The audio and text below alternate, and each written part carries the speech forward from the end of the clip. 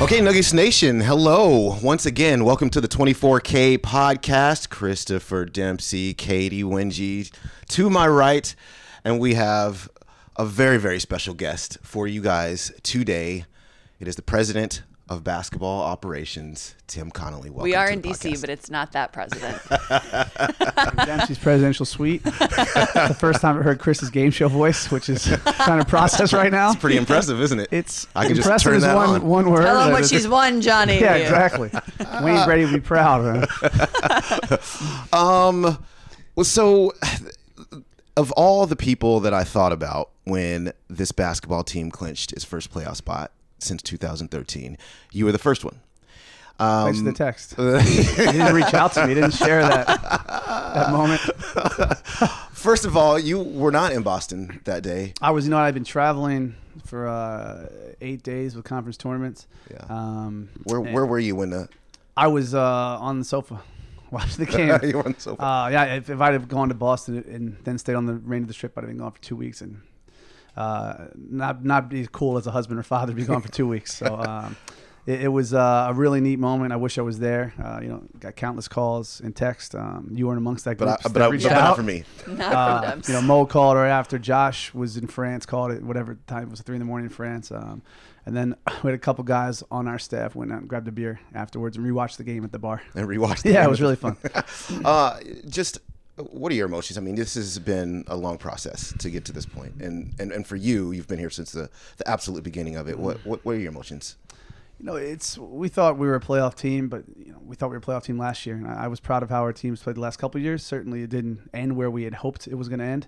As the year developed, I think there was kind of a general cynicism league-wide. Could we sustain this level of play? And we were quite confident we could. I've been lying to you if I thought we were going to be first place as we're sitting here, in March. But I thought we were a playoff team, but you don't know until you know. And given our recent lack of playoff success or make the playoffs, it's neat to finally make it, and it's I think it's especially neat to do it in that fashion, kind of clinch on your own, not wait for a loss or playing a really, really good Boston team in one of the toughest environments of the NBA. You mentioned you'd be lying if you said that you thought we'd be in first here. The Nuggets would be in first place. What has surprised you most about the way that this season has gone so far? I think, as you guys well know, I'm so overly optimistic and positive at times. I err quite often on that. So I think surprising is how quickly some of these guys who never had roles that they've been thrust into, have succeeded at the highest level. You look at Monte, look at Malik, with Juancho's 6 weeks of basketball when we were decimated by injuries. I think collectively those guys that you don't know how they're going to react in this level of play, and they've all played so well. So that's probably the most proud / surprising part. Well, yeah, can you speak to how rare that is? Because when teams take the significant injuries that this one has, and then to have the players that you just mentioned kind of step up, and you don't, it's hard to know what they're going to put on the court sometimes.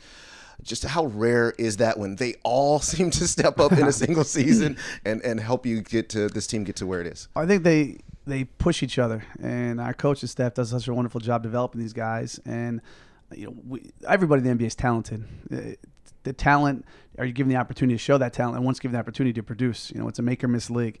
And I think what's neat is I was pretty confident Monte Morris was going to be a good player. I think Monte Morris is going to be the player that he is right now this year, this quickly? Absolutely not.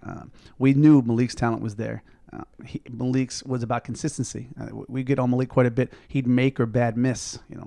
Make your misses look like your makes. So to see him develop into an elite shooter.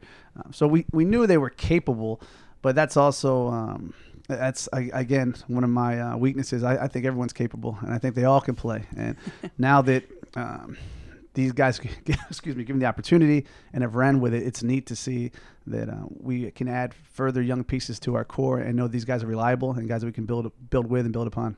You talk about the core and the culture that's been established within this franchise. What was your ultimate goal when you took over, and how would you evaluate that process? My ultimate goal, I think initially a mistake I certainly made. I think you kind of keep 1 foot in, 1 foot out. And I think in this league, you're either getting better or worse. So we had some unfortunate circumstances initially with some injuries, and I think we're kind of chasing a goal that wasn't high. The bar wasn't high enough. So when we decided to reshuffle, Josh talks about it all the time, and it sounds cliche and corny, but I believe it. Let's have fun. So we wanted to kind of do it our way, and we wanted to focus on self-motivated guys that love basketball, guys that don't make every day when you come to the arena drudgery. The guys that are guys that you're proud to represent the team and the organization, and obviously really talented guys. We looked. My staff makes fun of me a lot. I say nice guys. It's like a Baltimore. Like, he's nice. Like, I don't know. We can talk pick and roll.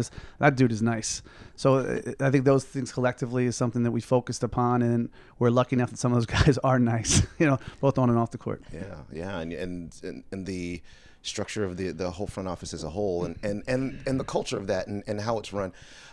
How much were you insistent that change and change in the way that you molded it to be? It seems like everybody has fun. It just is a very lighthearted. Yeah, I think in professional sports too often, I've been fortunate enough to be in professional sports since '96. So I guess the first 4 years gratis, not paid, but it's become really corporate, and it's become at times you feel like you're working at an accounting firm. No disrespect to CPAs. My cousin's coming out as a CPA. Yeah. But I think, we're all in sports because of the passion we have for sports.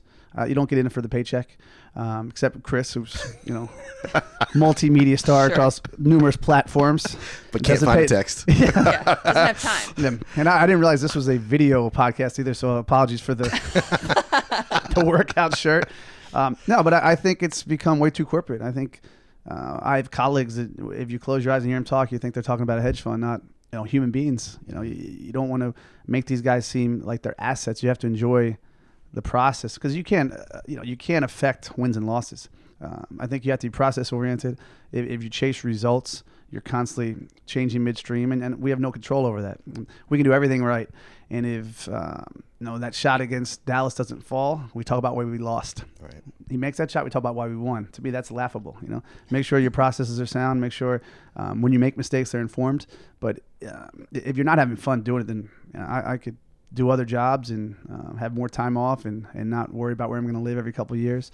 So I think it's a huge void right now in professional sports, where there's so many really, really smart people in sports, but they've lost the fun quotient, and that's why we're all in it. How do you find those people? You know what I mean? Like, how are you evaluating if guys are nice, if they're going to be fun when you bring them in? The nice part's easy, because you can watch a guy for 5 minutes like, that guy's nice. Like, I went to a really fun game last night, Harvard-Georgetown, went over there with Thomas.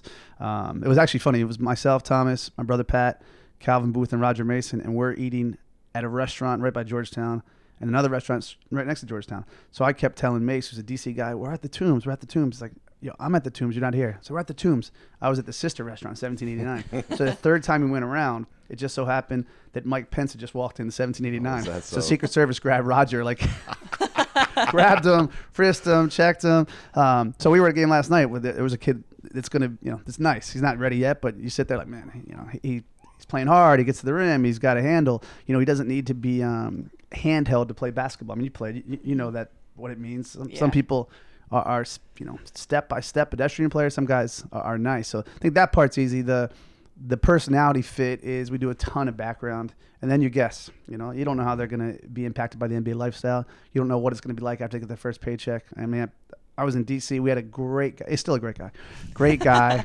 that got here 3 times a week, church, never went out. And after year 1, he had 2 houses and 3 cars and was going out 3-4 times a week. And we couldn't predict that. So a lot of that's luck. You go with your gut. You meet these guys. You talk to sources that you trust, guys that you know well. And then you cross your fingers, hope that Denver takes them and they take to Denver. We've been unbelievably fortunate that in my time in Denver, everyone, I think, maybe 1 or 2 guys ever come to me and said, I don't want to be in Denver. Yeah. And we've had guys when we initially acquired them said, I don't want to be in Denver. Mm-hmm. We said, give it a little time and see what you think. If you don't like it, then we'll move you. So I think the culture that the Cronkies, our entire staff, all you guys have created, and the city, it's allowed for us to get the right type of guys in, and then they really enjoy Denver. So it makes it even that much easier because they bought in completely. Well, selling Denver was a big deal. I remember when you got here, I think it was, I can't remember what the player was. So he comes in for a workout, mm-hmm. and during the media session, somebody says, "Hey, so what do you think about Denver?" Mm-hmm. He says, well, I didn't even know Denver had a downtown. and it's, and it was just it was the clearest example of, okay, not only do you have to sell guys on the franchise, but you almost have to teach them about the city. So, but even if you don't draft them, maybe years later, if in a free agent scenario, they understand what. No, that was conscious. I mean, you get these free, draft guys, and you're not going to draft most years 1 or 2 guys. So to have that ability to connect with them and show them Lohi and Rhino and Cherry Creek and go get an ice cream at Little Man. Now Union Station area is amazing. We had a couple drafts ago. We had 3 guys in the lottery wanted to come to Denver after the visit. Their agent said, draft me. One guy actually, every time I see him, he still jokes like, should have took me. He's probably right. But it's, we have to sell the city. I was ignorant to how nice Denver was. I had limited interaction with Denver. I'd been to a couple CU games, went to a couple Nuggets games, but I used to stay at the Marriott and walk to the arena. Right. And then I would drive to Boulder and stay at the Marriott there and say, it's kind of cool. Right. Yeah. It seems cool enough. It's, it's better than a lot of cities, but I didn't know the depth of the neighborhoods. I didn't know, I had no clue how nice the weather was. The weather's amazing. Actually, I was just texting with a friend of mine who works for the Wizards, Sasha Jones, community relations. I said, "What's up with the weather?" And she goes, "We're out here in Denver soon. Your weather better be good." I said, "I promise you, our weather will be good." Yes, I promise you. So we got to sell the city, and it's a vibrant, happening city now. When in New York and LA now, 5 years ago, live in Denver. Oh, cool. Live in Denver. Oh, have you been to this restaurant? I've been there. I was just that. This area is great. So I think that the growth of Denver has meshed well with the growth of our team, and we're proud of both. Just how important is that when you're talking about free agency, you're talking about draft picks wanting to be in Denver? How important is it that they embrace and want to be a part of the city? It's huge. We've had some pretty high level discussions about potential trade guys, and we through back channels get to them and see what they think about our city and our team. And if they're not positive, if they're not upbeat about it, then we quickly cut off those conversations. You can't make a guy like anything. Right. You don't want to beg a person to be happy.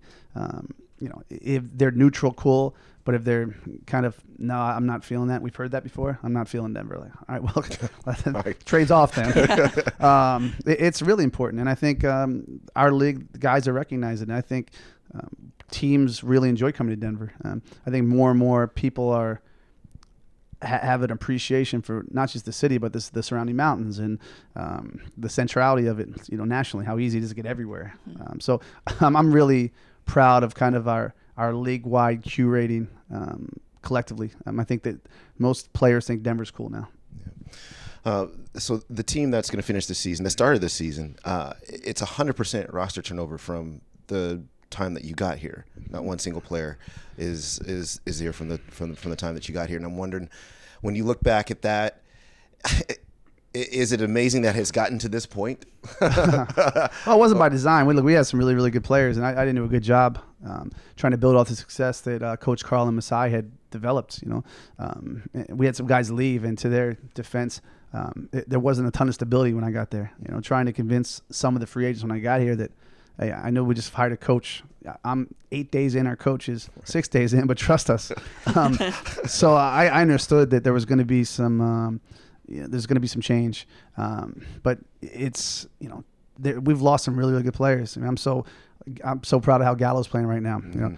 Wilson's helping the Clippers big time. So Kenneth had a huge role in Houston right now. So, losing guys, you still root for them, still have relationships with them, talk to those guys quite often. And I'm proud of those guys. I wish we'd had more success when they were here, but they're certainly a part of the reason we are here. Yeah. You can go.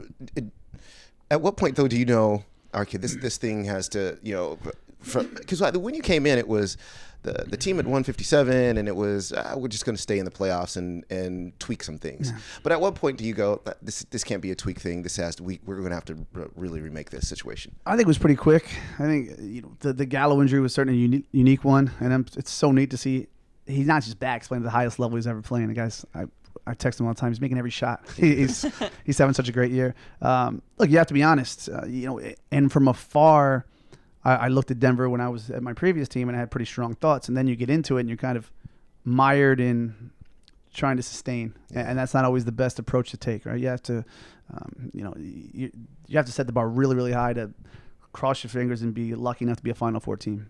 And it was fairly early in the process. We looked around, so we can't compete at that level, and we're going the wrong way. And it was no fault of any individual player. It was the collective group that I organized that wasn't working. So I think it's kind of a fun and liberating moment when you say this isn't working. Yeah. You know, let's take as many swings as we can in the draft, because you're going to get draft picks wrong all the time. And the only thing that there's 18 million analytics about the draft. The only thing I'm pretty certain, the more chances you have, the better chance you have to be successful. Sure. So let's draft guys that are kind of reflective of who we want to be and who we potentially can be, and cross your fingers. It's without Nicola's success, we're not here right now, so that's luck. But I think is it luck? Yeah, it's a lot. Yeah, it's a lot of luck. We had 11 that year. We could take them 11, and we had 16 and 19. We could take them 16 and 19. So it's not luck that we saw a guy that had a chance to be a good NBA player, but it's complete luck that he developed into a real MVP candidate, one of the top players in the world. That's certainly luck. And also a lot of credit to Mo and his staff to allow a guy to play such an atypical style of basketball. We had a real concern that if he would have stayed in Europe and went a more traditional path, European coaches are not always the most creative with how they view pudgy 6'11" Serbian guys. He could end up being a backup at one of these high-level teams in Spain or Turkey, and now, what do we have? So, no, it's tons of luck. I think it's 10% hard work, and the other 90% hope that something goes your way. And, a couple of things have gone our way. Yeah, why do you think that you guys have been so successful in draft situations and then developing the draft picks to where they are now? Well, the coaching staff's fantastic. They put so much time and effort in the guys. Steve, JB, Ogie, and then we have Mo allows young guys to play through mistakes. It doesn't matter how much work you put in if you're not put in real games. There's not going to be much development. And I think our collective staff is the best. Arturas, Calvin, Scott, Clib, Raf, Joe, Marty's been a huge addition. Ben, I think, who knows what you have an eye for talent, right? It's not an exact science. It's not, I love this guy, you hate this guy. Who knows who's right, who's wrong? Mm-hmm. But I think we have a pretty strong collective eye for talent, and I think we challenge ourselves. We don't, I don't want my voice to be the loudest. I don't say I like Chris Dempsey because he has a left shoulder hook, and he never leaves the paint, which is pretty much that was about right. Pretty accurate. Yeah, exactly. And some other guy doesn't. We argue, and we want to argue again. Informed arguments. You can't argue unless you know the player. You can't argue unless you've seen him countless times. That you can reference statistical comps. And then at the end of the day, we've been lucky. We've gotten more right than wrong. We've gotten a lot wrong. But I think our process is pretty sound, and I think it oftentimes gets to a place where at the time of the draft, you feel so informed, you're ready to make a pick. Mm-hmm. And even if you miss that pick, you say, that was the honest mistake. We really worked hard. We were wrong. And then when you're wrong, you go back and say, why were we wrong? What do we miss here? And as we get better and better, it's more challenging because the time is not there for all these young guys. Mm-hmm. Gary came in so early in the process. He was the beneficiary of playing 82 games with not much expectation. So it's talk to younger guys now. The bar's higher. It's not as easy for you to play the minutes that these guys did early on. So that's been a challenge. A fun challenge. But everyone's path is different, and as we get better and better, it's going to be harder to play. Yeah, I was going to say, it sounds like this is the process is evolving over 100%. time. It's a lot easier to play for a 30-win team than whatever we have right now. Yeah. The minutes are more ample, and there's no responsibility. You can just play. Why is it? How difficult was it to? You talk about not skipping steps. Mm-hmm. Josh has said this many, many, many times, and staying patient with the process. But you know what? How difficult is it to do that, knowing, it's kind of a what have you done for me lately, and all that kind of the world that we kind of live in right Results now. Yeah, it's challenging. And then selfishly, as a front office, we've had chances, I think, to skip steps and be better teams. And we've said no to some really, really, really good players. Mm-hmm. We've said no because we believe in our young core. But you can make selfish decisions, but we're not here to be selfish. We're here to what's best for the organization. So there's times we've said no to trade, and some of our guys are like, if we did that trade, we're going to win 55. Yeah, but then a year from now, where are we? We're not a championship level team. It's not sustainable. Mm-hmm. That guy's not our type of guy. He's not a guy that we can build upon and kind of continue to foster the culture that we're proud of. So that's difficult at times. Again, some of the names that have been thrown our way, it's a testament to how well our young players develop and how highly they're thought of league-wide. But it's not always fun to say no to these guys. Some really, really good players. So you've talked a lot about the personalities on this team, your relationships you kept with even old players that don't play for the Nuggets anymore, but this locker room in particular is so colorful. How are you managing those relationships, and how have you built those over time? It's got to be organic. It's got to be real. You can't force relationships on guys. I genuinely like the players on our team, and there's different areas we all connect.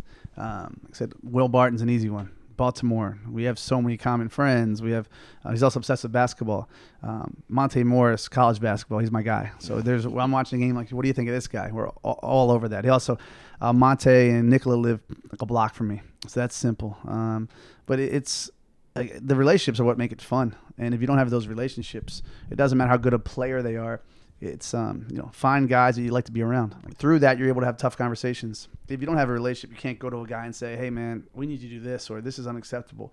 You can't only talk to guys when you need them, or you can't only talk to guys when you're there to discipline them. It's got to be a constant process. It's we have some great family guys on our team, going to their sons and daughters' birthday parties and having dinner with them, or the older guys having a drink with them and talking about where we are, because at some moment you're going to have a real conversation with them, whether positive or negative, and it's insincere and disingenuous if you have only those conversations. Mm-hmm. And quite often the audience isn't receptive. When did you learn that? When did it become apparent to you? Listen, this has to be a 360 view of a person before we can.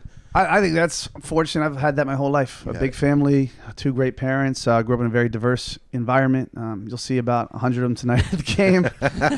I'll claim about 8 of them. My high school coach, he asked for 12 tickets. Oh, wow. All right, that's easy.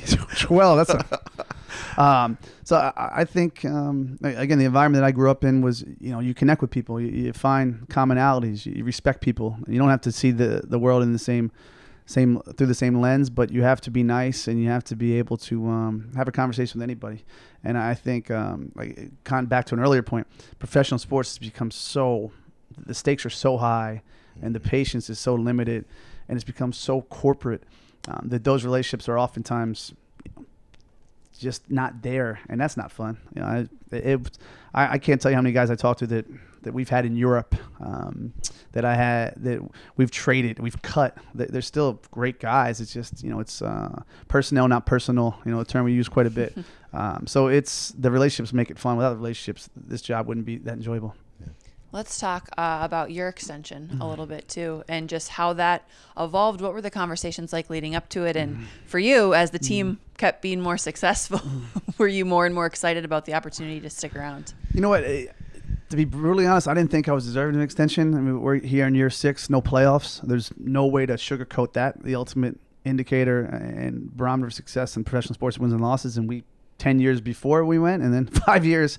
I think I've referenced to you, Chris. It's like Behind the Music with VH1, when they go dark and they see me at my press conference, and then 2013 came. So I told we were really committed to getting Mo done, and Josh stepped up, and that was a really impactful thing to do, to send a message to our team that how much we believe in Mo, and is so deserving, and we're so excited. I told Josh I didn't want to have any conversations this year because again, I really didn't believe that we deserved it. Let's see if we're a good enough team. If we don't make the playoffs this year, then shake my hand, and I'll be back here. Wow. Bar backing or JV basketball, whatever it may be.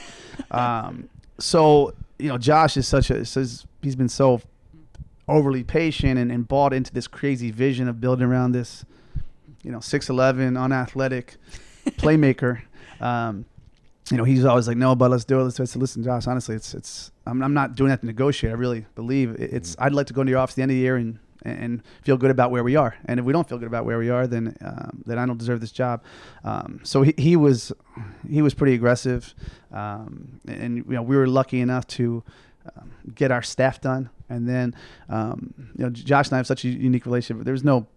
It was discussion, not negotiation. Mm-hmm. Hey, Josh, I don't care. I mean, you've shown so much faith in what we're doing. You gave me an extension last time, which certainly was not deserved. So whatever you think, I'll sign. So it was easy. It was quick. It was painless, like most things are with the Cronkies. And the most exciting part was we were able to get the staff done. So it's, were you adamant that the staff be done? Absolutely. Yeah, for sure. It's beyond me how some of these throughout all sports, they'll get a deal done, and you'll call, this isn't Jim. You good? No. I'm like, what do you mean you're not good? Right. Like you have to hold yourself to the same level of accountability that we hold our players to.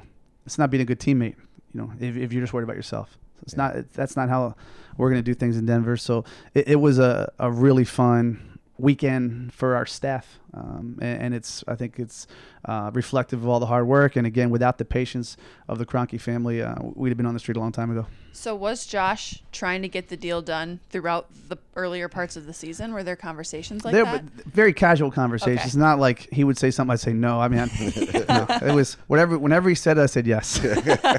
I went to his house, watched a game one night. It was, again, the relationship that I'm lucky enough to have with Josh is so unique and so real that I said, Josh, I'm not going to come here and say this guy makes that, this guy makes this guy makes that. Whatever you think, you know what the financial lay of the land looks like. I think we're very early on in this process. I don't think we've done anything as of yet. We had some success, but we still at that point had yet to clinch the playoffs. So it was, the ball was firmly in his corner because it deservedly so. So it was a simple and seamless process. And then I actually landed to see a St. Joe's Davidson game in Charlotte.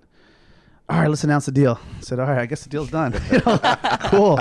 And that night I was going to go to the scout the games. Don't scout the game. Let's go hang out. It was a really fun evening with Josh and Stan, and just kind of talk about where we came. And it was a culmination of a lot of hard work. And it was one of the more enjoyable nights I've had in my 23 years in the NBA. We're sitting here with Tim Connelly, Denver Nuggets president of basketball operations, and we're coming on down to the end here. But we really this will be over. Sweet 16 will be. Whenever you guys watch this, the game started 26 minutes ago. We're in Chris's presidential suite, and the TV's not on. It's killing him. It's killing him. So we only have 27 more questions for you. Yes, you know what? For you guys, the games that I want to watch probably start at like 1-8. There's a 3 o'clock game I really want to watch, a 4:30 game I really want to watch. You're fine. There you go. We're good. So we have hours. We're good. Yeah. What are you looking forward to most once the playoffs start? What's the new goal for you when you look at the expectation level of this team this year? That's a great question. There's 2 things. I think it's fascinating how if you enter the season, we always put what I think we're going to win. Our staff does, and now that we're there, we're probably going to exceed a lot of the numbers. So now there's a new reality. Now it's, if we don't go to the West Conference Finals, so I think, how do we temper expectations? And you guys can speak to it. I think our team, the less they think, the better they are. I think they're just kind of mellow guys that are good at basketball. And okay, we're playing Golden State. Okay, Boston. Okay. I don't want to put too much on their plate. I mean, it's the old scene from Hoosiers, right? When the basket's still 10 feet. So I don't know what we're going to look like in the playoffs. I'm excited. I mean, I'm cautiously optimistic. I think we have some guys that are ready for the playoffs, that their games are made for playoff basketball. Certainly Paul, Mason, IT are the only guys that have real playoff experience. But when I look at Nicola's ability to close games right now, that's, when I look at the success we've had in close games, Jamal and Nicola's, 2-man game. I look at our fourth quarter defense. Those are things that kind of get you excited. Like, that's what the playoffs about. Fourth quarter defense, being able to close games, a closer, versatile team, shot makers, depth. These are all things that generally play well in the playoffs. But I don't know what we're going to look like when the lights go on. The West is so talented. Any team we play could beat us, and vice versa. But the other day I walked to the game, and I actually told Mr. K this. My favorite time of the year, and it's been a long time for me, is when it's daylight saving time is over, or starts it over, which I don't know which one is. Starts. Yes, starts? Starts. All right. Well, when it starts.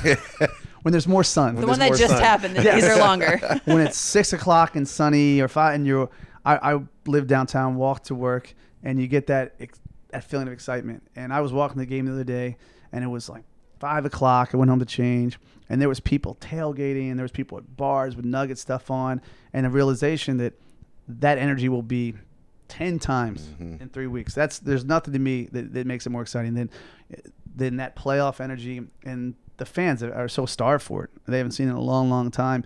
And if we continue to play well, home court, how great would that be? That game 1's in Denver, and how the Pepsi Center's been amazing this year. The fans have been great. So to me as a fan, I love that. I used to do it there when we were in the playoffs. Walk into the arena on an April day, and it's still sunny out. You see everyone at the bars and the gear. There's nothing better. Is this team, coaches, players, what you hoped it would be? Yeah, absolutely. I think it's collectively. I couldn't be any prouder of the whole team. It's and we say team. It's some people say coaches and front office. We're basketball operations. We're all the same. So I think we had very high expectations. Again, did I expect us to be sitting here on the first day of the NCAA tournament, number one in the West? Absolutely not. But I think it's a huge testament to all the hard work that our coaching staff and players have put in. Tim, we really appreciate Thank you. No funny being questions at here. the end. Nothing. Huh? You're gonna start with a game show and then finish straight. Was your family happy that they get to stay in Denver? My wife is the best. Without her, my kids wife, were good. The kids are really into Rocky's house. That's what they say. Rocky's really? house. Now, without my wife, there's no way I do this because she's the ultimate leveler.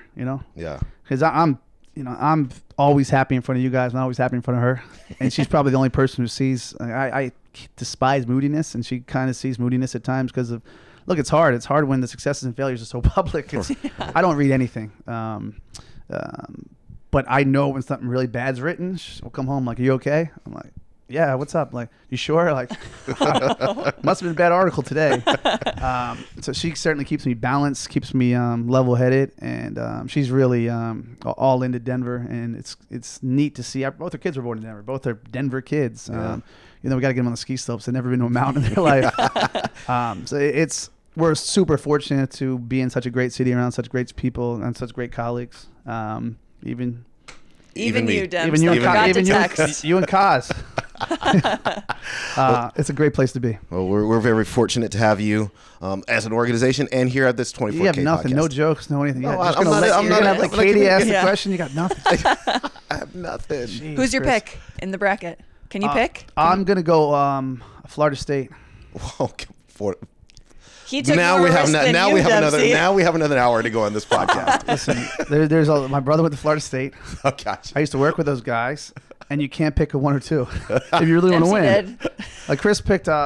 Chris likes Duke, the Yankees, the Patriots. The Patriots, yeah. Yeah. I think I had Purdue in my Final Four. Not that they're going to win the title, but Yeah. I have it in there. Who Gonzaga. Gonzaga? Yeah, see, I'm trying to win No, I'm my not. brackets. I'm trying to win them. This is going my heart, and you got to go. My family has a bracket every year, and it takes me 2 seconds. My mom usually wins it. She doesn't watch a game all year because I'm going with my heart for sure. And you got to go with the team that's not a 1 or 2 if you really want to win. Generally, yeah. I did some research on this. Duke Gonzaga. Huh? Okay. I was at the first Duke Gonzaga game in Hawaii. What a game! Yeah, that was a my great game. Gosh, that was a great game. We'll see that again in the Final Four, Man, according to my bracket. I like your bracketology with Yeah. CD. There Tim, it is. thank you. Yeah, thanks guys. Thank you. Thank you, everyone out there, for joining us. We'll see you again on the next 24K podcast.